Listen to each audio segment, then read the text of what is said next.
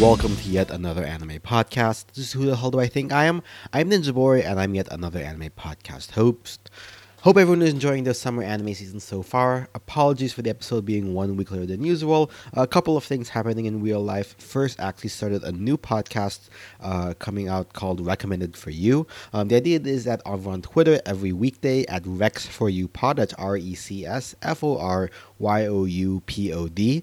I'm going to be recommending a content creator who I think you should be checking out. And on the weekends, I'm going to be doing a podcast episode diving a little bit deeper into that content creators for that week. Why they work, what I like about them, and where you can get started with them. The first episode was about content creators who kind of shaped my taste in content, but in upcoming weeks, I'm probably going to be having an anime content creator episode similar to what I did here. They're a little bit more in depth, a little bit more fleshed out. So you have that to look forward to. The second reason this is delayed is that I actually I'm starting a new job in this coming week. So I wanted to take this last week to last weekend to kind of not stress too much about it and just kind of enjoy myself. So but we still have this episode due to you guys, so let's hop right in.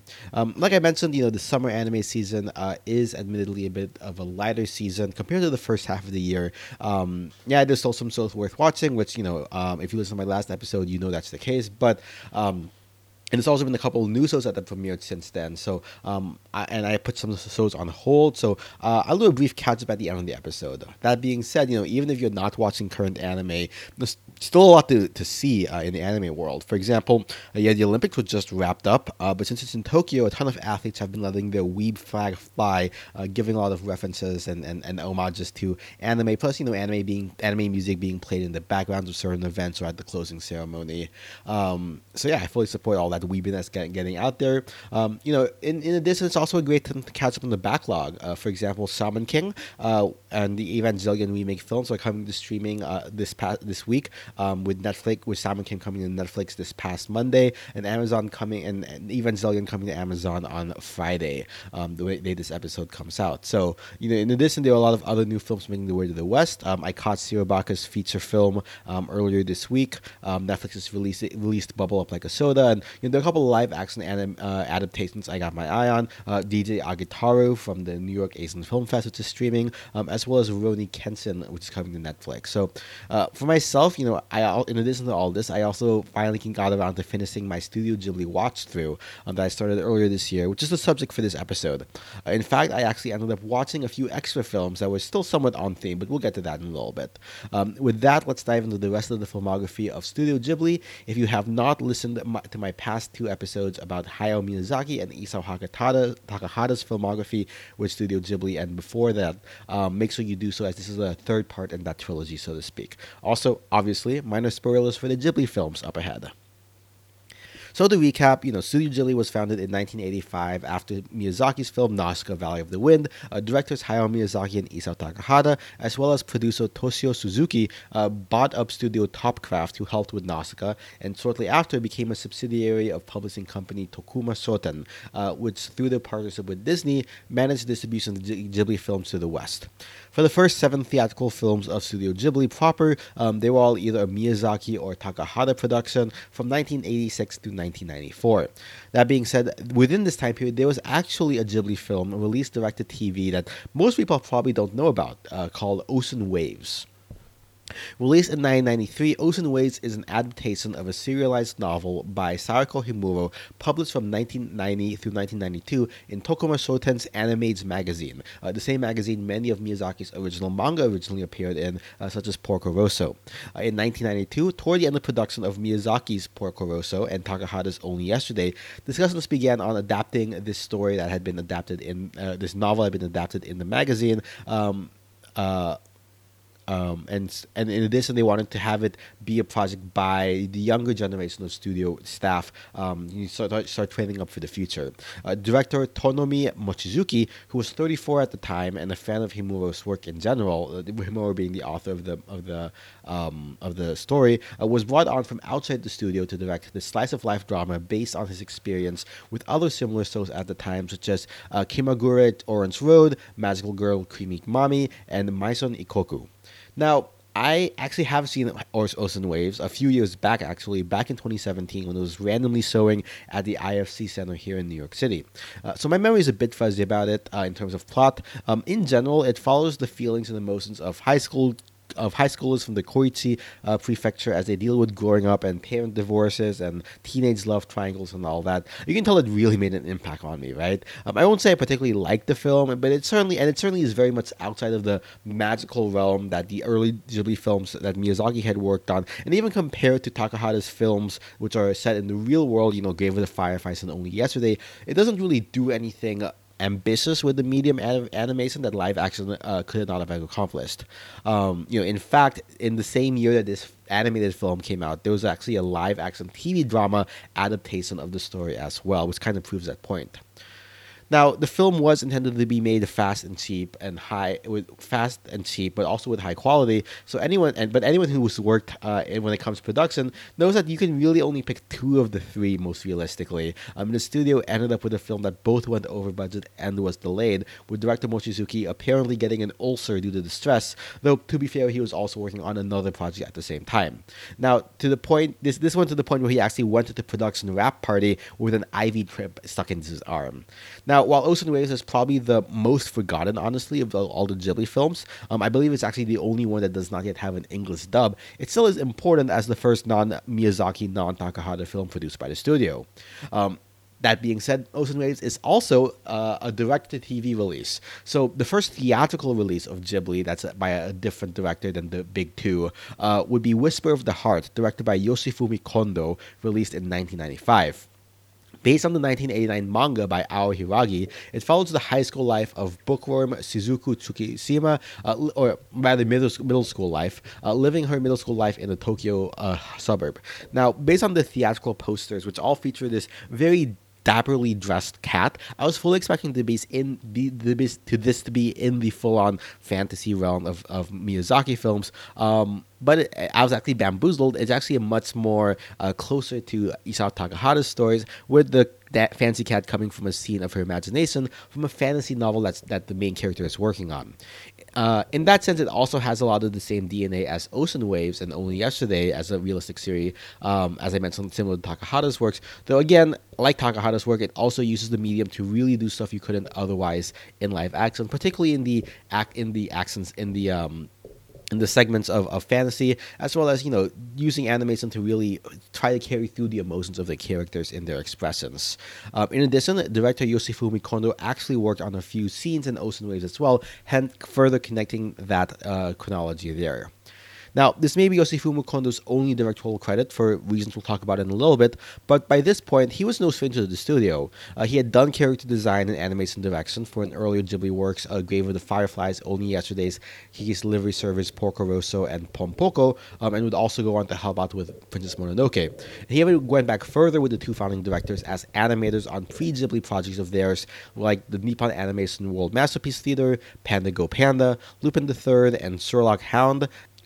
Now, Hayao Miyazaki was actually the one who came up with the idea for this adaptation of this novel, having found the original manga while on vacation with his grandkids after Kiki's Delivery Service, and he ended up writing the screenplay, also taking inspiration from the real-life style stories of Ocean Waves. Kondo had said he wanted to create a Totoro film without Totoro, which I take to mean a story about youth and growing up, like is kind of like the central theme of Totoro, with some fantastical elements, but also not fully setting that world in a fantasy world like Totoro does with supernatural elements. The hope was that Yoshifumi Kondo would become the successor to Miyazaki, and that Miyazaki could retire. This film would go on to be a success, being the highest grossing film in Japan in 1995. So why is this Yoshifumi Kondo's only work as a director? Well, tragically in 1998, he actually passed away from an aortic dissection, allegedly from overwork.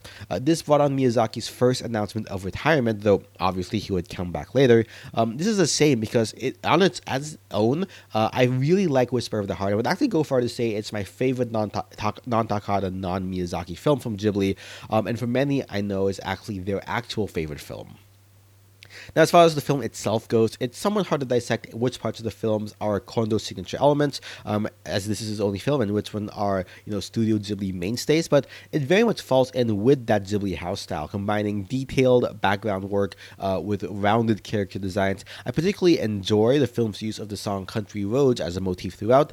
In general, I honestly like that song in films in general. The Kingsman 2 comes in mind, but there's just something magical about that scene where Shizuku and Seiji sing the song alongside Seiji's grandfather and his friends. Top 5 Ghibli scenes, period, of all of Ghibli films, not just non-Takahata, non-Miyazaki films. Also, a fun fact: if you look into lo-fi, if you're into lo-fi hip-hop, you probably know of the famous lo-fi girl from the YouTube channel Chilled Cow. The original lo-fi girl was actually based on a scene from this film of Shizuku studying and writing at her desk. I wonder if it's a lo-fi version of Country Road. Speaking of, the alternate versions of Country Road that Suzuku translates in Japanese in the film, the version called Concrete Roads as an homage to Tokyo suburb far away from West Virginia, was originally translated by producer Suzuku's daughter and later fleshed out by Miyazaki himself. Another family member to contribute to the film was Miyazaki's second son, Keisuke Miyazaki, who is a professional woodcarver and contributed some illustrations for the film. We'll get to Miyazaki's other son later this episode. Now, this is also the only Ghibli film to have a feature-length sequel. So, the Dapper Cat who we saw in the promotional art was actually a carving in some antique store referred to as the Baron, who ends up becoming inspiration for the protagonist of Shizuku's novel. After the release of Whisper of the Heart, the fantasy scenes of the Baron were so particularly popular, in no small part due to the surrealist painter Narushi Inoure's work. When Ghibli got a request to make a short 20-minute film featuring cats for a theme park, Miyazaki and Ghibli commissioned the original mangaka Ao Hiragi to make a spin-off manga about the Baron, which also featured another high school girl named Haru, as well as the cat Muta, who appears in the original film. After the amusement park decided to cancel the project, the work that had been done was used as another testing ground for future Ghibli directors and expanded out to 45 minutes, with Miroyuki Morita being chosen to helm the project. He had worked on a number of projects outside of Ghibli prior to this, including Rurouni Kenshin, Akira, Golden Boy, the 1993 JoJo Bizarre's Adventure series, Memories, and Perfect Blue from Satoshi Kon, as well as Ghibli films such as Kiki's Delivery Service, My Neighbors the Yamadas, and Sorts for the Ghibli Museum. Now, after adapting the manga into 525 pages of storyboards, Miyazaki and producer Suzuki upgraded the project to be a feature-length film at 75 minutes. Now, having worked at My Neighbor the Yamadas, it's not surprised that this one veers away from the traditional Ghibli house style. While perhaps not as abstract as the Yamadas, the character designs are definitely less rounded than the typical Ghibli film, which, again, sorry for keep on using the word rounded Ghibli character designs. This is the best way I know how to describe it. Now this is partly due to the fact that animator Satoko Morikawa, as opposed to Ghibli mainstay Kitaro Kusaka, who had worked on Whisper of the Heart, were the ones who provided the character designs. This one definitely plays a lot more in that fantasy world with supernatural elements and even a touch of isekai brought in. It kind of almost reminds me of the Phantom Tollbooth, that Western novel for kids about traveling to another weird world. If I'm honest, I don't think it has quite the same charm as Whisper of the Heart or other Ghibli films. Like, those films still say something about our day-to-day life, even if it's by going to another world or to a fantasy world or integrating fantasy into our real world. And while there definitely is, I guess, a story here or a theme here, it's not quite as tight and as well-rounded as I feel it is in other Ghibli films. But I do admit they made Baron look like an absolute snack here. No, I'm not a furry, I swear. It's just that the Japanese equivalent of Lola Bunny in the original Space Jam, I guess.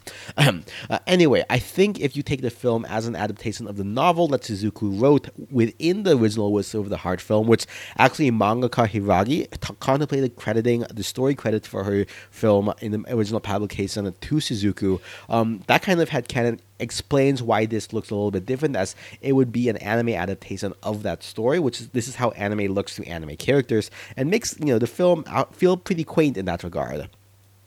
Okay, so at this point in 2002, we've had three non-Miyazaki Takahata films from Ghibli from three different directors, one of which was on TV only. Miyazaki had retired at this point, then unretired for Spirit of the Way, then retired again, though he's soon to come back for Howl's Moving Castle in 2004. Takahata is in soft retirement until 2013, when The Tale of Princess Kaguya would come out. While they're still part of Tokuma Shoten at this point, in a few years, Ghibli would become their own independent studio. With all of the renown of the studio after they, opened up after the Spirit of the Way, they opened the Ghibli Museum with a number of shorts produced exclusively for the museum, which means sadly I can't review them for this episode. Side note: there was actually news a few weeks back where the studio had to put on a crowdfunding campaign to offset the pandemic-induced financial difficulties due to the lack of tourism, and the fans came through, delivering more than double the target in less than a week, with months still to go on the campaign. But anyway, back to the films and the status of Ghibli at this time. The studio, with their founding directors, was not getting any younger, and they really had to start looking to the future, like what would they do. Enter Goro Miyazaki, the eldest son of Hayao Miyazaki. He has the distinction of making the third most films at the studio since its founding, behind the two mainstays, 3 total. And he also has the distinct infamy of having 2 of those be the worst received films in the studio's history. Now, part of that is, of course, the pressure of having to live up to his father's legacy, which is definitely no easy feat. I think a lot about a similar Japanese elderly master, Jiro Ono of Jiro Dreams of Sushi fame. In that documentary, Jiro's eldest son, Yoshikazu Ono, is shown to basically be an apprentice to his father at the age that many would consider retiring, with someone remarking that, if he was twice as good as his father, he would be considered just as on even footing, and if he was as good as his father, he would be considered to be a failure. So, given the pressure in many cultures, but from my understanding, it's especially prevalent in Japanese culture too, for the eldest son to follow in their father's craft, one can't really help if Goro Miyazaki really desired to go into animation in the first place, and why he continues to do so. Prior to entering the film business, he actually worked in landscape architecture, helping with the design of the aforementioned Ghibli Museum, as well as serving as its director for the first 4 years of its existence. So backing up a bit, Hayao Miyazaki, among many other directors and creators, was very inspired by Ursula Le Guin's fantasy series Tales from Earthsea, and wanted to adapt it into a film adaptation, which Ursula Le Guin was also very infamous for not allowing film adaptations of that work. While much of Miyazaki's work were inspired by the world building of Earthsea, Le Guin wasn't familiar with his work as such, and associated animation with children's work for Disney, so she rejected the request. However, after the success of Spirited Away at the Oscars, and having seen Totoro at this point, she ended up giving her blessing to Studio Ghibli to adapt it, with the understanding that Hayao Miyazaki would be the one adapting it. However, Hayao Miyazaki had one small problem with this. He was busy directing his return from his second retirement with Howl's Moving Castle. So, producer Suzuki made the call to have Goro Miyazaki direct the film. Now, allegedly, part of the reason he made the decision to let someone who had never worked in animation before become a director was that, obviously Goro Miyazaki, as I mentioned, was the director of the museum and was involved in its, its construction. And he got into some arguments and won these arguments with his father, again, over the construction of the Ghibli Museum, and convinced Suzuki that, Goro had the backbone to be a director. Now, despite Hayao's feelings that Goro was not yet ready to direct a film, he did reluctantly vouch for Goro in meetings with Le Guin, saying that he trusts his son to carry the project.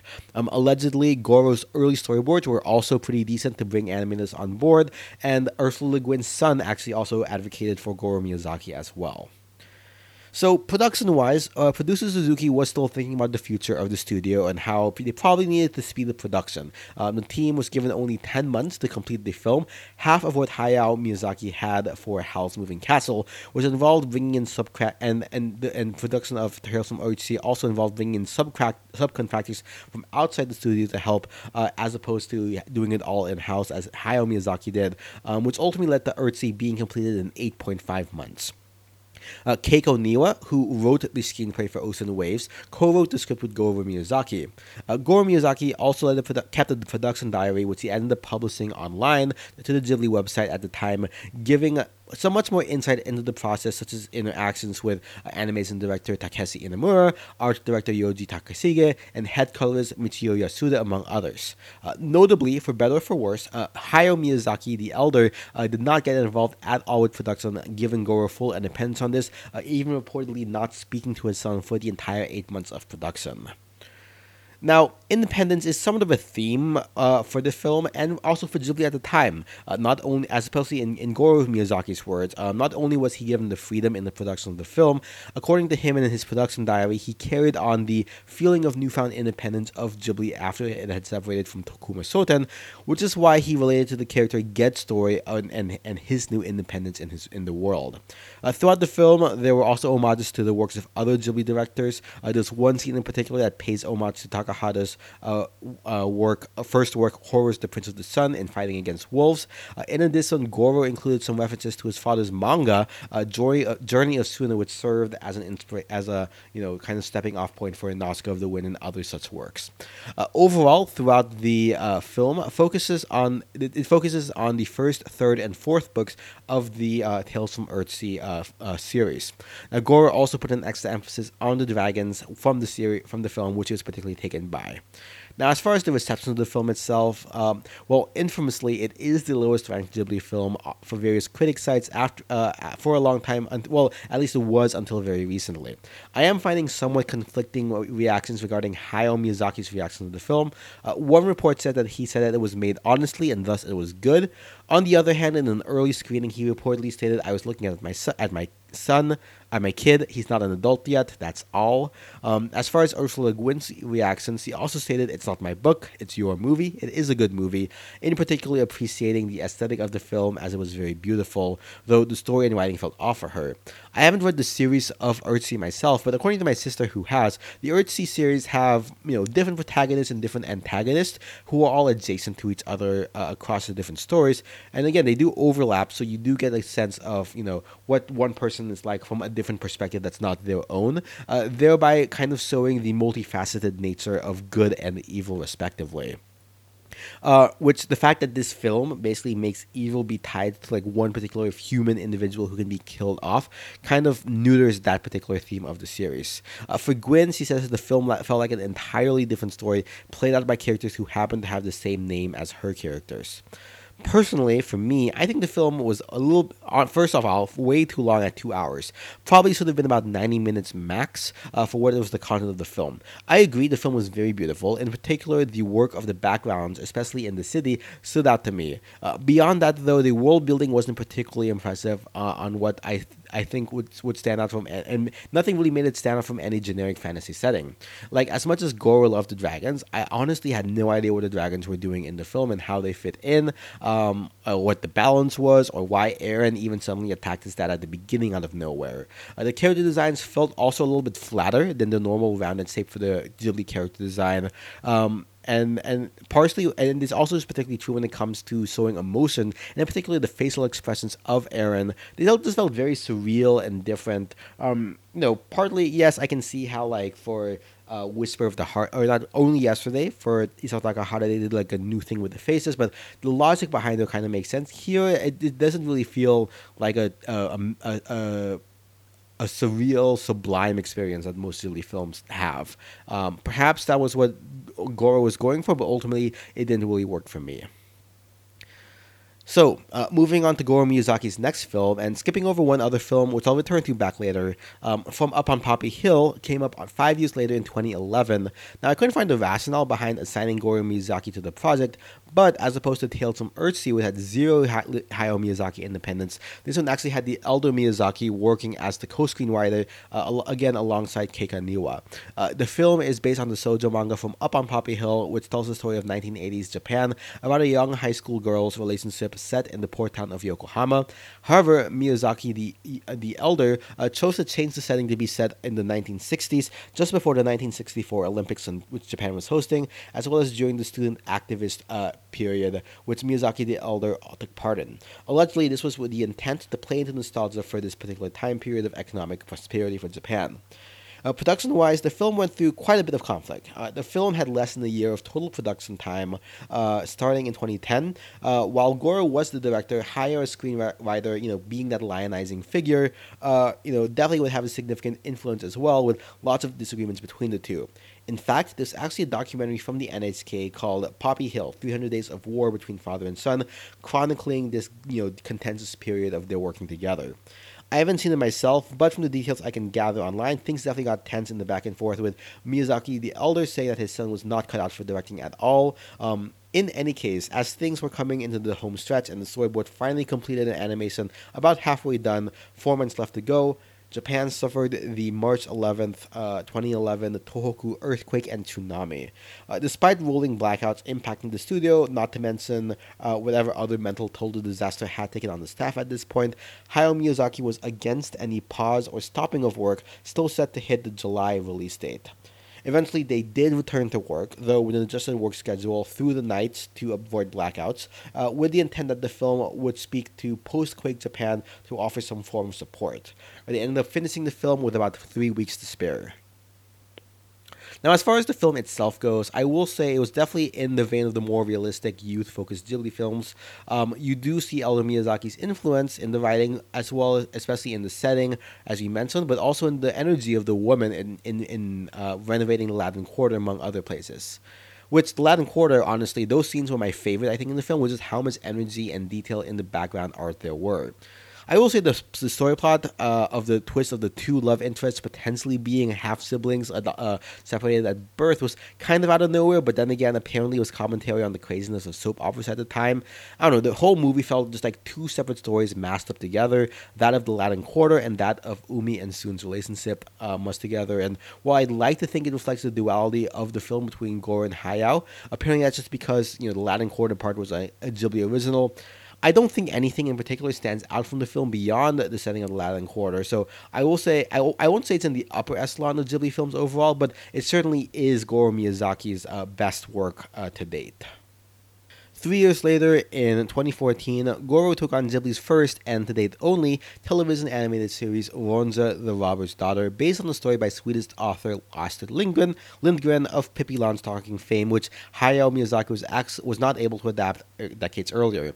I won't dwell too much on this one as I haven't seen it in full. I do remember back in 2014 checking out the first episode or so when it was picked up by Amazon when they were trying to get into the anime game, but the 2D cel-shaded 3D animation style used for the series, another first for the studio, was a bit of a deterrent for me since I wasn't fully used to CG anime at this point. It was originally going to be a movie, but eventually it was adapted for a TV series at the request of the NHK, leading to the 24-episode series.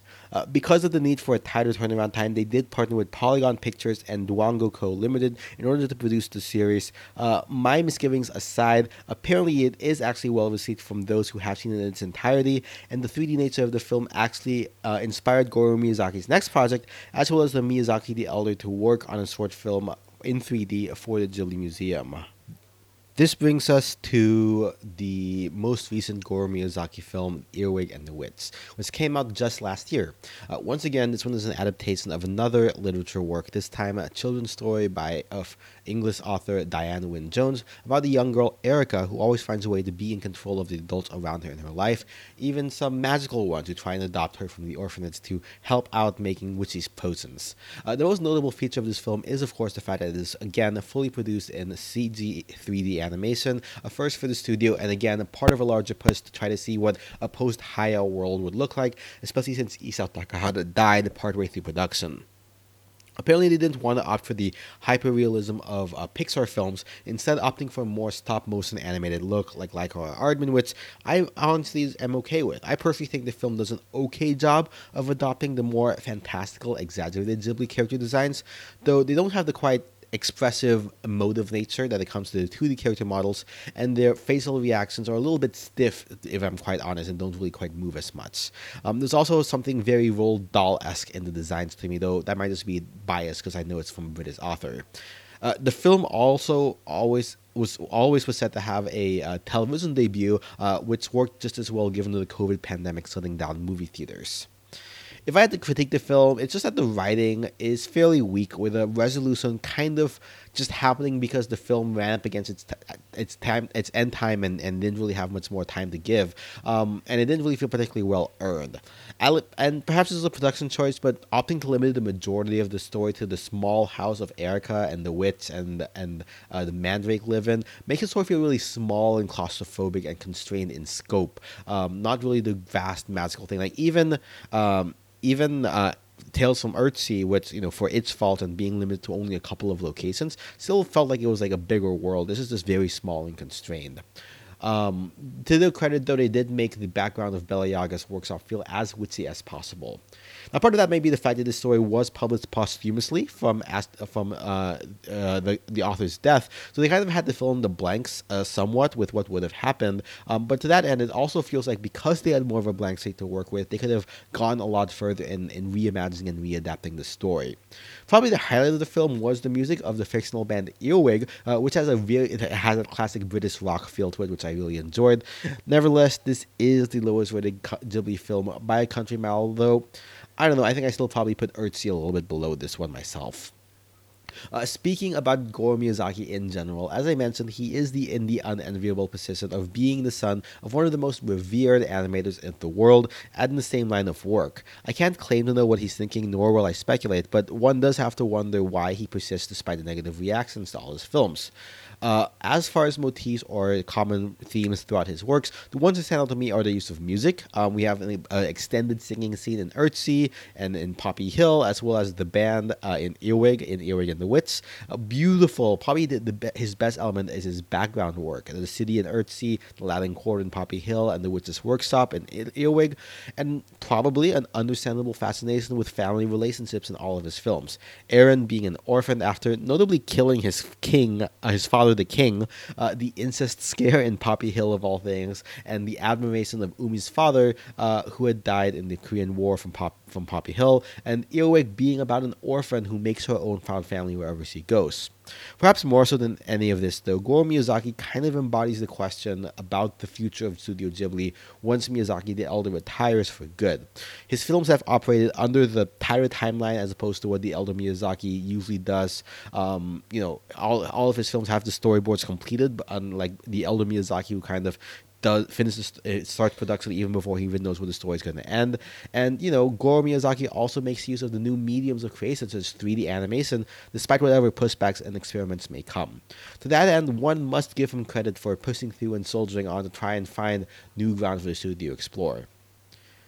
On that end, though, I think the long-term future of Studio Ghibli might not actually lie with Studio Ghibli itself. To understand, let's rewind back to 2010. Now, producer Suzuki and Hayao Miyazaki were discussing their post-Ponyo film plans and had decided to adapt the 1952 story of The Borrowers from English author Mary Norton about little people living in the walls of a house and borrowing things here and there in order to survive. I definitely remember reading The Borrowers as a child and was a big fan of the series, so I was looking forward to this. Miyazaki had apparently wanted to adopt The Borrowers from as far back as 40 years prior, and thought of the story as a commentary on mass consumer culture, which would be timely for the time period it came out in. And it would end up, changing the setting to be from 1950s British to 2000s Japan. Now, while Miyazaki was working on the script, he asked Suzuki who would direct the film. Apparently, for no reason, Suzuki recommended animator Hiromasa Yonebayashi, who at the time was 36 years old, so would have been the youngest director of a theatrical Ghibli film. He had been in between animator for Princess Mononoke and My Neighbors the Yamadas, and eventually key animator for Spirited Away, Howl's Moving Castle, and Ponyo. So he's a 12-year veteran of the studio at this point.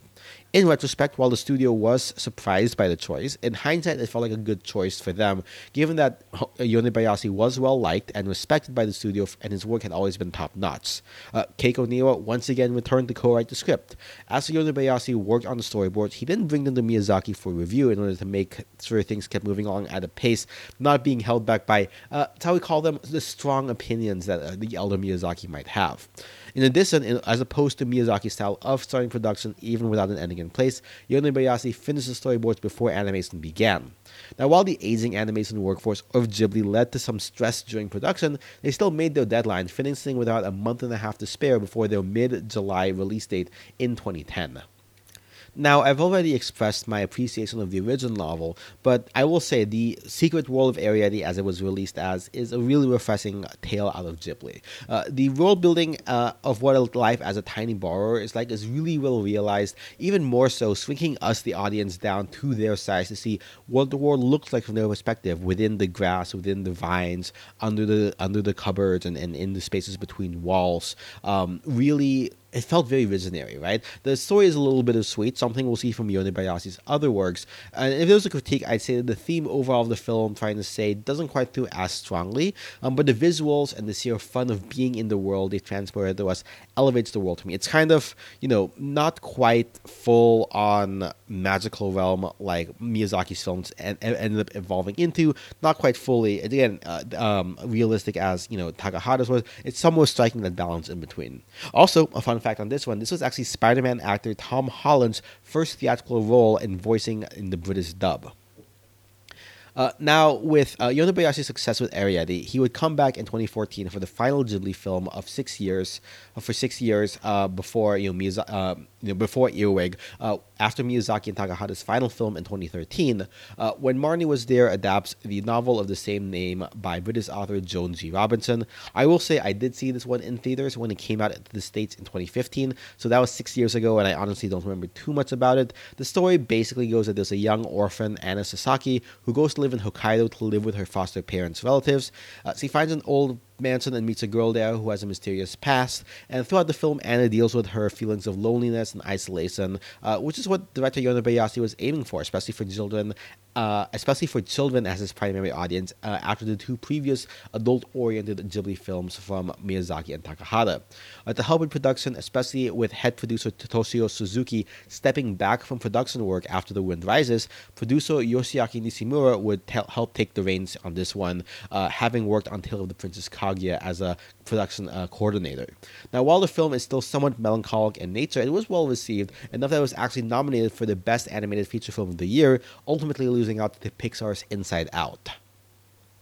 After When Marnie Was There, again, Toshio, the producer Suzuki announced a hiatus for the studio from production to restructure after Miyazaki's supposed retirement.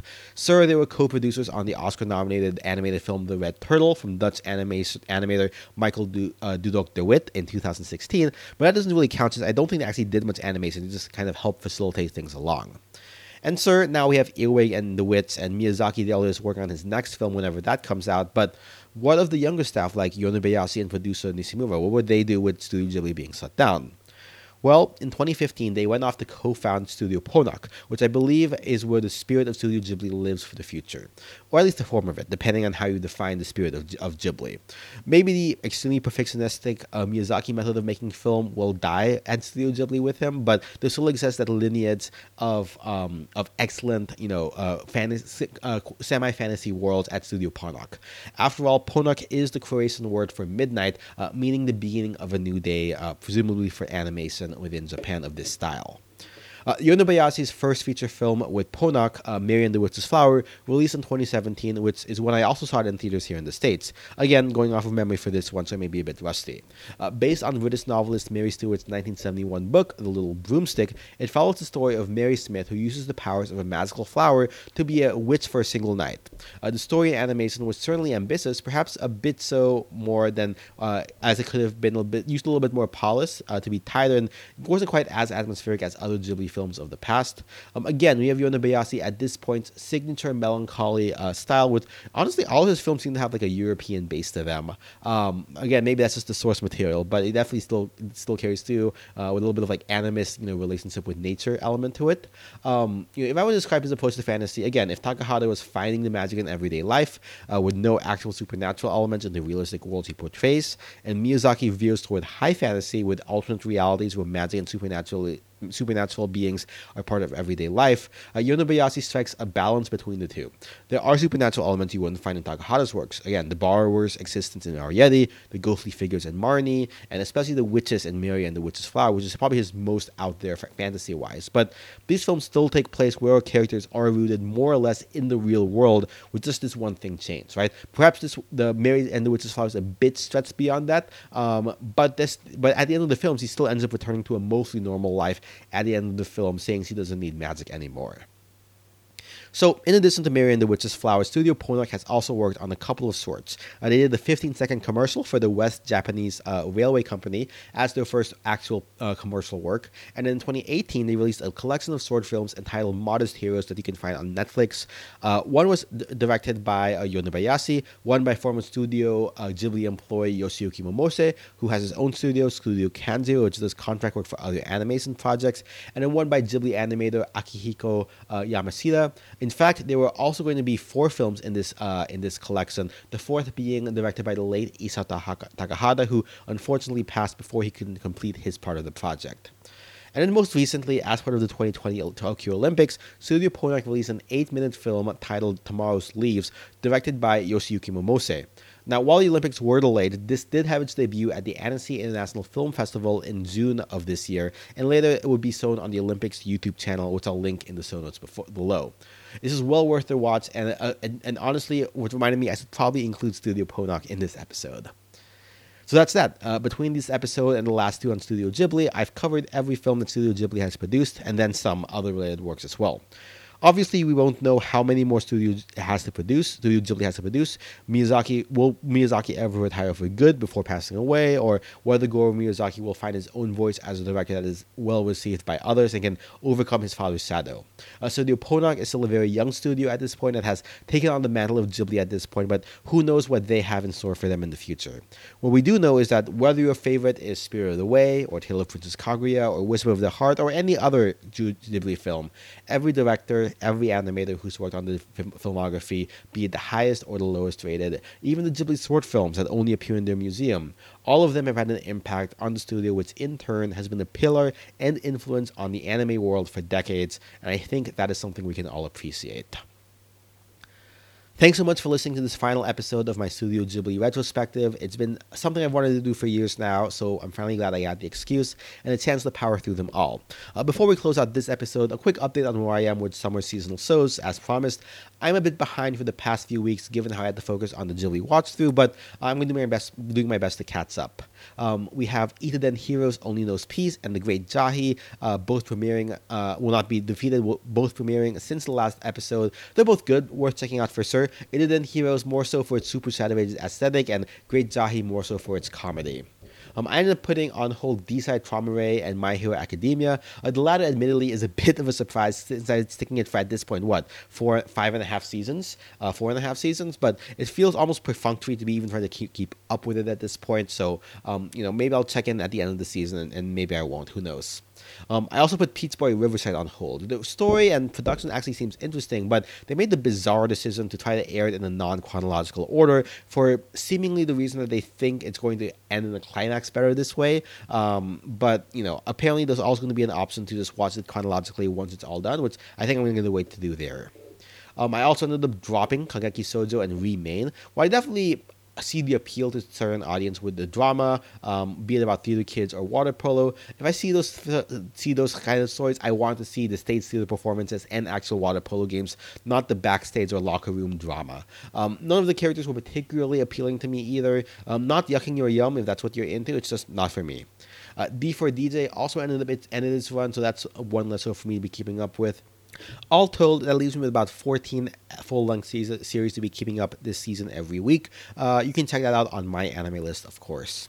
So yeah, that's what I've been watching in my summer anime season so far, and I got a couple of other projects that I'm working on, and again, I'm starting a full-time job next week, so we'll see how that works out. But before I sign off, a question for you, the audience: which Ghibli film were your favorites? What's your least favorite? What are your thoughts on the non-Hayao Miyazaki, non-Takahata films? What are your thoughts about Studio Ponoc?